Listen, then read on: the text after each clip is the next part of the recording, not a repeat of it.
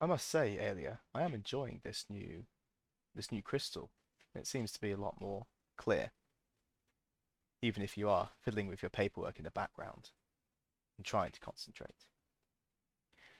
Anyway, good evening, citizens. Today we're going to be talking about the Imperial Bourse. I want to give you an overview, tell you a little bit more about its history, and what it means to you, the the unwashed masses who might not step foot inside this institution. Now, the Imperial Bourse is the economic hub of the empire. Its role is to ensure the prosperity of the empire and to provide access to much needed resources to those who can afford them. The Bourse is intended to raise money for the imperial treasury and ensure that Ilium, Mithril, Weirwood, and White Granite are directed to where they can provide the most economic benefit, rather than being assigned by political or military patronage. Merchants will bid for imperial positions on the Bourse, and those that are successful gain control of one of the Bourse positions and the production that comes with it.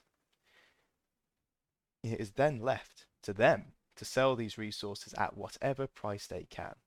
Although there are frequent accusations of profiteering, when the market functions as intended, it ensures that significant sums of money are paid through the Bourse and into the hands of the imperial treasury, and thus is used by the empire. In addition to the auction of imperial Bourse positions, there are a number of national positions which are voted on by key members of each nation. The expectation is that citizens that are elected to control these Bourse positions will use the resources they generate for the benefit of their nation. The Bourse often attracts a great deal of, let's call this, opprobrium. Some aimed at the alleged greed of title holders, some at the perceived dysfunction of the arrangements. Despite this, or perhaps because of it, the Bourse is constitutionally protected from interference by the Imperial Synod. The Bourse was first founded by Emperor Giovanni after the empire was formed as part of a sequence of crucial economic reforms that included the introduction of a single imperial currency that we have, dear citizens, talked about before. It also covers Mithril, Weirwood, White Granite, and Ilium, as they were essential to the prosperity of the empire and its citizens, but significant deposits of these materials are rare and jealously guarded. Giovanni's reforms put control of these resources in the hands of merchants and traders rather than politicians or generals. In this way, he hoped to maximize the benefits for the empire by providing large sums of money for the imperial treasury and ensuring that resources went to the highest bidder.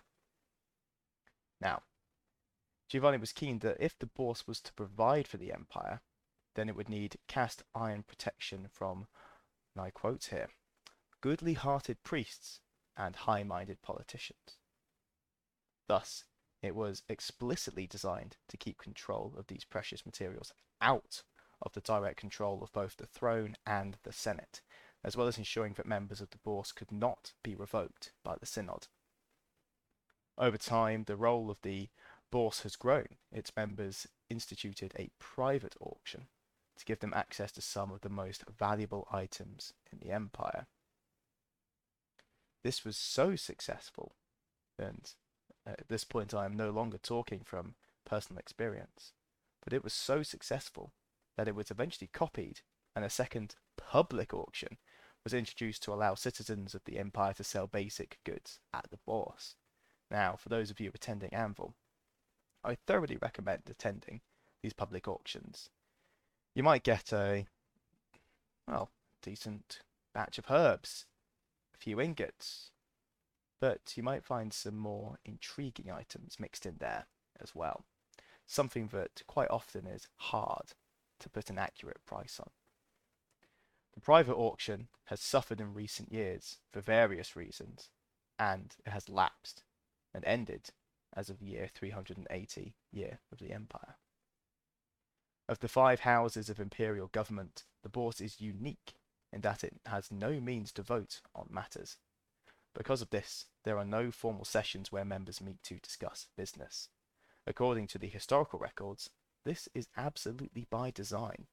Emperor Giovanni was adamant that it was not in the interests of the empire that members of the Bourse should meet and settle arrangements between them.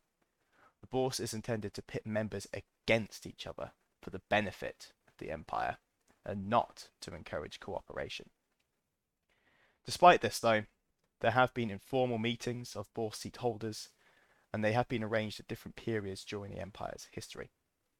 Some of these meetings have been one-off affairs to address specific issues, and at other times, members have arranged regular meetings to hold votes or issue announcements. However, these periods of cooperation have rarely lasted long, usually only as long as the interests of the members have aligned. Now, those of you who have listened to my work on the Druge might see a vague similarity there. Although there are no formal sessions of the Imperial Bourse, the auction of the seats is run by the Bourse itself at each summit. During the auction, all vacant Imperial Bourse titles are sold to the highest bidder by an agent of the Bourse, usually the Imperial Auctioneer. The auction is scheduled for Saturday afternoons and usually begins at 3 p.m. in the Senate building. Titles are settled using an open ascending price auction, so any Imperial citizen with the money to invest is able to participate in this auction. But the winner must pay the winning bid immediately when the auction concludes, otherwise the title is offered to the next highest bidder. The winning bidder does not need to take the title themselves. It is very much acceptable for a citizen to employ a proxy to bid on their behalf. In addition to the auction of the seats, citizens who appropriate resources are entitled to vote for any national Bourse positions that they have vacant at that summit. Voting opens on Saturday mornings typically and concludes shortly after the public auction is complete. Although not formally one of the powers of the Bourse, the public auction is operated by an agent of the Bourse as well. The auction is open to all, and supplies of herbs, mana, resources, magical items, and small lots of weirwood, mithril, and white granite are auctioned to the highest bidder. It is relatively rare, but not unknown, for more valuable items like Ilium, True Lao, or powerful magical artifacts to appear in the public auction. Details of these lots are posted in the Bourse 1 hour before it begins. So, dear listeners, if you fancy splashing your cash and proving your prosperity to your peers and those around you, stop by at either of these auctions and see what you can pick up. But until then, well, better save those rings and the crowns will look after themselves.